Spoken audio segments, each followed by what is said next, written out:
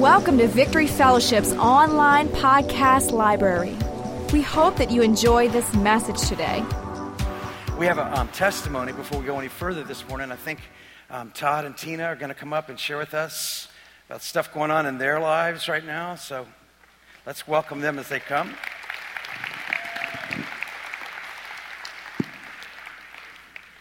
Hey, guys. Hey. Who's first? You're going to do the whole deal, huh? This is Todd and Tina, and we asked him to come. He's been in our church for how long now? 22 years. 22 years. Wow. Stay with us through the thick and the thin. And yeah, I was 8 when I came. You were 8 when you came, that's right. Yeah, no, I was 7. I was 7. Anyway, they're leaders. They've been leaders in our church for a while now, and they're leading a group, and they want to talk to you about it. So. Yes. About 3 months ago, Pastor Zach asked if we would be interested in doing the video clip of our cell group. And I brought a little bit of anxiety because of getting in front of people. So Zach texted me this week and said, don't worry about the video. Why don't you just come up here live? So, Zach, I want to thank you for increasing our anxiety over the last 4 days by about 100%. But you know what? As I thought about that, this is our family. Yeah. We're family here, and it's a great segue to talk about what small groups have been to us.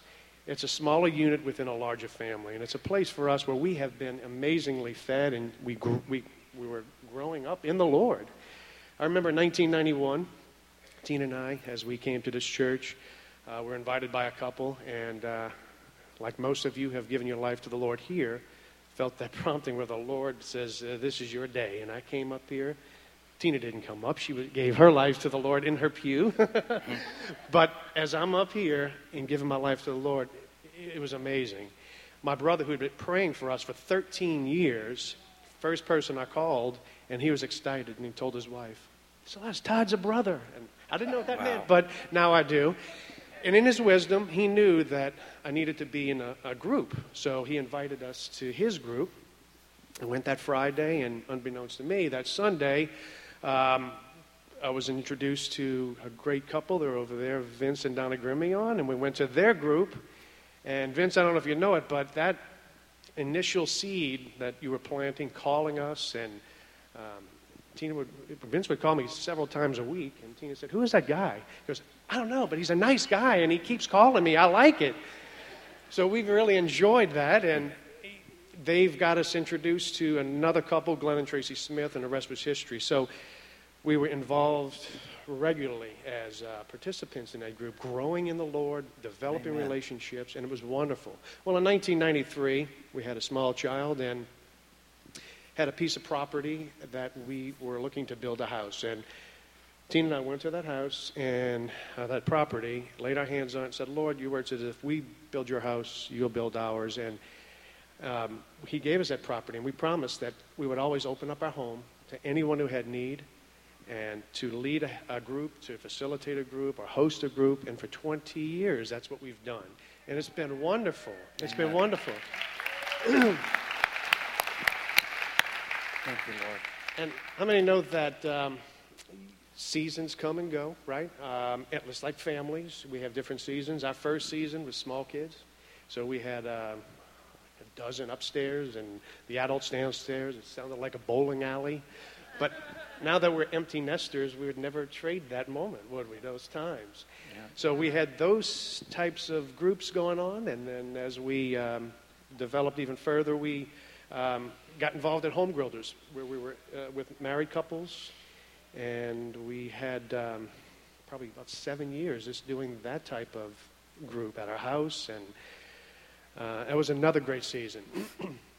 But what was interesting is that through all of that, these seasons that come and go, we were finding, okay, Lord, what do you want us to do now with our group? Because we want to continue growing in our group, but we had our faithful 6 or 7 after a while that are still part of our group, and we're praying. And how many know that many times we're closer to our spiritual family than sometimes our regular family, right? God places us there. But interestingly, after praying a couple of years ago, my younger sister, who she called me. She goes, "Todd, I want to be a part of something. I know that I want to go closer to God, and I know you have this group. Can I come? I'm like, yes, please come. So she came, and she's on fire for the Lord. She loves Jesus. She's invited so many people of her friends. And what we were talking about, Tina, is that our group now, it's an interesting group. We'll have on two levels. One is that we have people who've maybe never been churched who come, those who from different denominations who come. And they're coming because they just love the Lord. They hear the word. They get prayed for. They get hands laid on them. They're anointed with oil. Awesome. And the Holy Spirit moves. And they're part of a family. And it blesses us to be able to give and host and impart into their lives. And also, another dimension is that we have different levels. We have 20s, 30s, 40s, 50s, 60-year-olds. And the unique part is, about 2 years ago, my mother, who's 83, began coming to our group. Wow. Thank you, Jesus. Awesome. Thank you, Lord. Here's a woman who gave birth to me, and God's given her new birth. It's amazing. It's amazing. So all of that, I just have to say, I've been very thankful for the types of groups that we have here. And as an area leader, a spin-off of those groups were marriage mentoring. So for couples who are newly married, there are a number of mentors here who reach out to that couple the first year of marriage, walk with them through that first year of marriage, walk alongside them, to be there for them. And through that, there were a couple of other couples who decided, you know what, let's do a home builders group. So the Kents and the Nichols are doing home builder groups to reach out to married couples. I think the Kents have one coming up in September. But it's just been an amazing journey. And I was just wondering, how many here, by a show of hands, are involved in some type of small group here? Raise your hands. Wow. So look, hold your hands up for a second, but just look around. There's a number of people who are involved, and that's awesome, but there's a whole bunch who aren't. Yeah. So there's a reception after where you get an opportunity to meet some of the Bible study cell group leaders, small group leaders, and I would encourage you to get involved at some level, because that is where ministry takes place, the body ministering to the body. God places us in families. So Amen. I would encourage you to get involved. So God bless you all. Awesome. Thank you. Thank you. Awesome. Good job. Thank you, guys. Thanks, Todd. Bless you, man. Awesome. Yeah, there is a reception right following the service this morning, and in the back, and I know there's a number of new groups starting this next week, and so it could be a great time to get plugged in if you're not currently attending a group. Thank you, Lord. Let's just come before the Lord right now. Thank you, Jesus. Thank you, Jesus, for your word. Lord, your word is sharper than a two-edged sword. Lord, it's able to discern, Lord, the thoughts and the intentions of our heart. Lord, it's able to correct and to direct and inspire and to cleanse and to heal. Lord, it's even able to convert, Lord Jesus. Lord, I pray today that your word would come and have its full course in our lives, Lord Jesus. The word of God would become alive to us, the rhema, the living word of God, the sword of the Spirit. Lord, would penetrate our hearts and our minds. Lord, help us to hear, Lord, not just the voice of a preacher or a man, or Lord, or the words of a book, but Lord, let us hear the very words of God speaking to us today in Jesus' name. Amen. Amen. You know, I wrote a blog recently about, I think it was yesterday's blog. It was about Martin Luther, and you know, I'm still, every time I think about this story, I'm amazed at God's concern about details. And, you know, how many people think it was a coincidence that Martin Luther actually completed his translation of the New Testament into the language of the people just as the printing press was invented? I mean, what a coincidence. Suddenly, the first book to be published was the New Testament in the language of the people. I mean, that sounds like God to me. And the next thing you know, people all over Europe who had never had a chance to read the Bible in their language, never owned a Bible, especially in their language, got to read the Word of God for themselves, and they began to realize that God is speaking today. He's speaking, and he's speaking through a book. He's speaking through the written word of God. But when we read it, when we read the word of God, or we hear it read, or when we hear the word of God preached to us, it actually has power. There's anointing in the word of God, and it transforms us. So this morning, the word of God is here. I'm going to share the word of God with you, and I believe God wants to speak to every person in this building this morning. He always does. And if you'll open your hearts, you'll hear, and he'll bring direction and correction, instruction, healing, whatever it is that's necessary in your life today. So I want to start with Hebrews chapter 1 this morning, and I want to talk to you about the glory. Everyone say the glory. The glory of the Son. The glory of the Son of God. In this passage it says, God, who at various times and in various ways spoke in time past to the fathers by the prophets, as in these last days, he's spoken to us by his Son. So God has always been speaking since the beginning of time. David said that he was speaking through creation, that the creation was declaring the glory of God. And then the author of Hebrews said that in times past that God was speaking through the prophets. He was speaking through Moses, and he was speaking through Isaiah and Jeremiah and Hosea and Malachi. He was speaking his word in various ways, and little glimpses and snatches and snitches of the word of God. But it wasn't a full revelation of who God is and who God was. But in these last days, everyone say last days. In these last days, God has spoken his final word. And his final word that he's spoken to us in the person of his Son, who actually is the Word of God.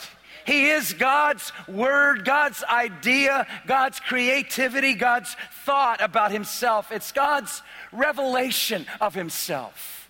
God has revealed himself to this earth. In 2,000 years ago, he revealed himself to this earth in the person of his Son. And his Son has spoken to us, and his apostles have recorded the words of God for us. And God is speaking to us today in these last of days through the Word of God. And as we give heed to the Word of God, open our hearts to the Word of God, it converts us, it delivers us from our sins, it heals our bodies, and provides God's instruction and guidance of living our lives in this crazy, mixed up world. God, who at various times and in various ways spoke in times past to the fathers by the prophets, has in these last days spoken to us by his Son, whom he has appointed heir of all things. Everyone say heir of all things. Now, that means literally that Jesus Christ, the man Jesus Christ, this man Jesus Christ, God was not always a man, he became a man. God took on human flesh. He was born of a virgin, of a Jewish poor virgin in Nazareth of Galilee in Israel 2,000 years ago. He became one of us. And when he became one of us, he limited himself of his divine attributes in his humanity. He became a human being and took on human limitations. But in his humanness, he became, this is unthinkable to me, in his humanness, he became heir of all things. Heir of all things, everything. Everything that's ever been created, every star, every galaxy, every ocean, every continent, every country, every city, every ethnic group, every human being, he's become the heir and owner and possessor of all things. It includes you.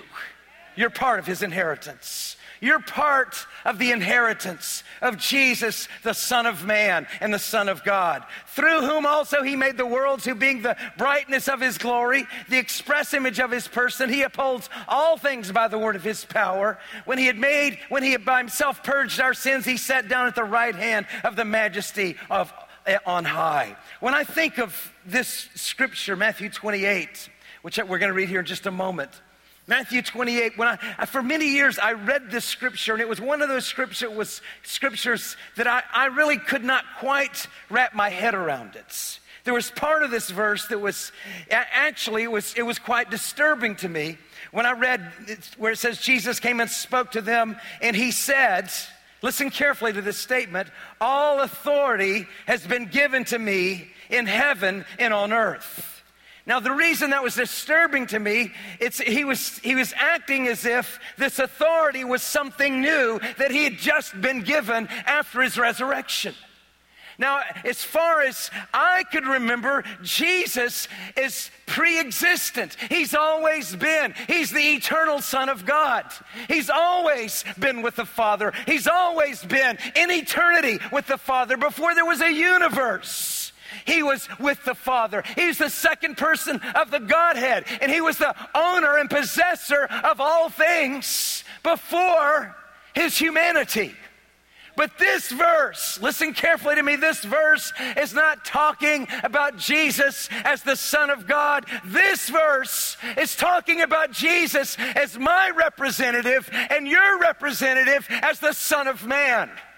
As the Son of Man, this was given to him after his death and after his resurrection. He ascended from hell. He ascended from the grave, rose up, became a resurrected man, and all authority in heaven and on earth was given to him. And he said, therefore, go in my name. Go in my authority. And you take authority in my name, and you make disciples of all nations. He that believes and is baptized shall be saved. You lay your hands on the sick and they shall recover. You'll cast out devils in my name.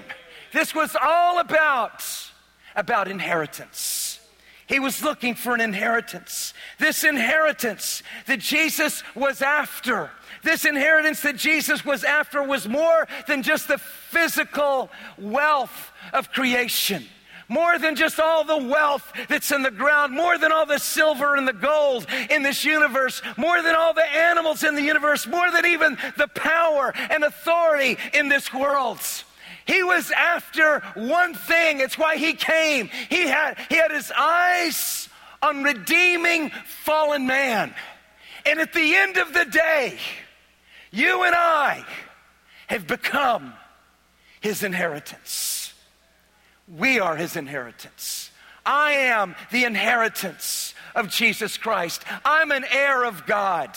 I'm a fellow heir with Jesus Christ. He established a new and better covenant, and he inherited me. I became his portion. I don't know why he wanted me as his prize. I don't know why he wanted you as his prize, as his treasure. Why did he want you and your rebellious ways, you and your backslidden condition, you and your immorality, you and your drunkenness, you and your obnoxiousness before you came to Christ? But he was after you. He had his eyes on you. You are why he came. You're why he became a man. You're why he became one of us and walked amongst us. So Jesus Christ, as a man, he became heir of all things. Paul said it like this. He said, let this mind be in you, which was also in Christ Jesus, who being in the form of God did not consider it robbery to be equal with God, but made himself of no reputation, taking the form of a bondservant and coming in the likeness of men, and being found in appearance as a man, he humbled himself. And he became obedient to the point of death, even the death of the cross. Therefore, God has highly exalted him and given him the name which is above every name. He took the form of a bondservant, and he earned the right as a bondservant because of his death.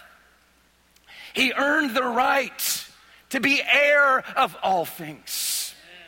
I became his purchased possession. Now, the next phrase that the author of Hebrews used was in that verse that we were reading in Hebrews chapter 1. It says that he's not only the heir of all things, but also it says he's also, in verse number 2, it says, through Jesus Christ, through whom also he made the worlds. So Jesus is not only the heir of all things, Jesus is also the creator of all things. He created all things. Now this is a profound mystery, something that's, you can't quite comprehend it with your natural mind. Augustine used to preach about this all the time. He used to say, how could it be that the creator of all things became part of his creation? How did it happen? He lived outside of space and time. He actually invented matter. He created matter. There was a time when there was no matter. There was no substance. There was no universe. He came up with the idea of matter and substance, and he created it. And then he created a thing that's common to us. It's called time. Time was not existent until he set it in motion. He spoke and time was created. And he lived outside of it. He is the God who inhabits eternity outside of space and time. But in the fullness of time,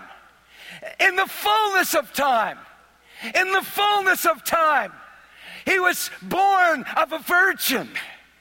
And he somehow this creator God entered into creation itself and walked amongst us.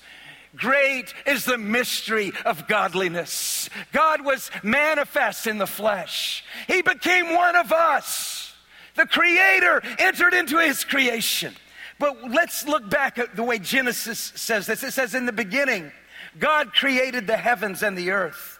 The earth was without form and void, and darkness was on the face of the deep. And the Spirit of God was hovering, incubating, brooding as a mother hen over her eggs. She was hovering over the face of the waters. Then God said, the Word of God. Who is the Word of God? Jesus. Jesus is the Word of God. Then God said, what did God say? Let there be light, and there was light. This Jesus, this Word of God, this Father's idea of himself, this representative of the Father, he began to speak, and the creation came into existence. He created light. There was no light. He created the stars. He created the lights in the sky, the sun and the moon. And he created the spiritual light that lightens every man that comes to Jesus Christ. Light was created. He is the creator of all things. He's the creator of physical things, and he's the creator of spiritual things. He's the Almighty God. John said it like this: in the beginning was the Word, and the Word was with God. And the Word was God. He was in the beginning with God, and all things were made through him, and without him nothing was made that was made. Now here is one of those verses, or one of those phrases. If we're not careful as Christians, we start picking up another language that some people call Christianese. And we use words, and we use terms, and we're not even sure what they mean. Everyone else uses them and acts like they know what they mean, so we use them and we act like we know what they mean too. I was like that with this one particular phrase for years. I used this phrase that everyone else used, and to be quite honest, I had no idea what it meant. And it was this: in the beginning was the Word, and the Word was with God, and the Word was God. I didn't know what that meant. I did not know what it meant when the Bible said the Word was God. I knew everybody said Jesus was the Word, but they also said that this was the Word. And I couldn't figure out how the written word and this human person were the Word. I couldn't wrap my head around it. I couldn't understand how Jesus was the Word of God until one day I caught a glimpse of it. I heard a teaching about the Word of God. And I heard it explained to me that the Word of God, or the words, are actually vocalized thoughts. Listen carefully to me. You think of something, you think about it, and you want to communicate to somebody that thought, and you have words. Humans have been given the ability to speak. We've been given the gift of language from our God. And we communicate creative thoughts with these vocal expressions of ideas that we have in our mind. We think about a chair, and we say chair. We think about light, and we say light. We think about blue. We say blue, and we describe it to one another in detailed terms. But the greatest expression or the greatest description of any being is the description of God himself. And God longed to describe himself to human beings. He longed to describe himself to a fallen race who had turned their back on him. And so he wanted to express himself in a way that they could understand. So the Father had an idea of himself. He wanted to express himself to humanity. And he expressed himself in the person of his Son. Jesus is the Father's idea of himself. Jesus is the Father's word, the Father's description, the Father's representation of himself. Jesus is the Word of God. In the beginning was the Word, and the Word was with God, and the Word was God, and the Word became human, became flesh, and dwelt among us. And we beheld him full of glory. Hallelujah. So, Jesus is this person. Colossians 1:16 says it like this. For by him all things were created. By who?